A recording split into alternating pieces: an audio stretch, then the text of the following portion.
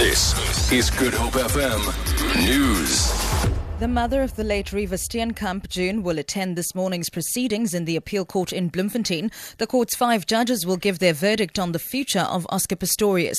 He was found guilty on a charge of culpable homicide for killing Steenkamp and spent almost a year in jail. But the state has appealed, arguing that he should be convicted of murder. In an earlier interview, the family said it did not view 10 months in prison enough for the crime Pistorius had committed. However, June, who will be supported by her lawyer, says she has full confidence in the justice system. I didn't want him to be thrown in jail and be suffering, because I don't wish suffering on anyone.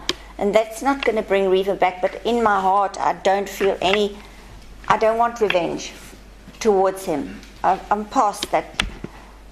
You know, once you've told God that you forgive, you have to forgive.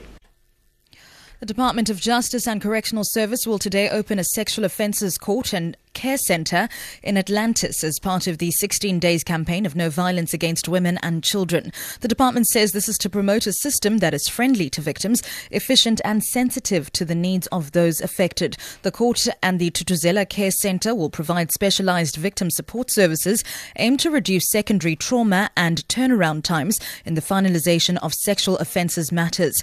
Atlantis, established in the 1970s by the apartheid government as an industrial centre, has a high unemployment rate and is notorious for its high incidences of prostitution, child prostitution, drug abuse and violent crimes. A maintenance team for the Department of Public Works will depart from Cape Town on board the Antarctic research vessel SA Gullis 2 this morning to renovate South Africa's research base in the polar region. The team of 32 members will remain at the SANAE base for 2 months to do maintenance and renovation. Their tasks will include, among others, floor refurbishments in the base and the hospital, improvement of ventilation for better air quality and installation of energy-efficient underfloor heating. The original South African Atlantic Expedition Base, which belonged to Norway, was handed over to South Africa in 1961.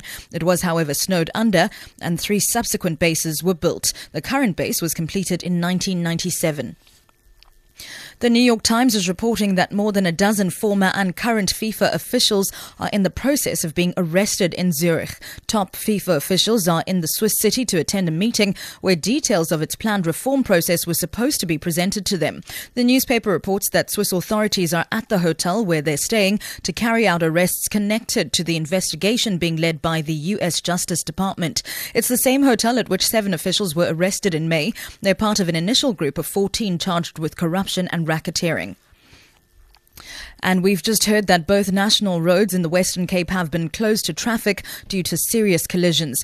Provincial traffic spokesperson Jacques Mostard says the N1 has been closed near Lanesburg in the Karoo following a collision involving 3 trucks, while the N2 between Riversdale and Heidelberg has also been closed after 2 trucks collided. No injuries have so far been reported. More details will follow in our later bulletins. For Good Hope FM News, I'm Sibs Mati.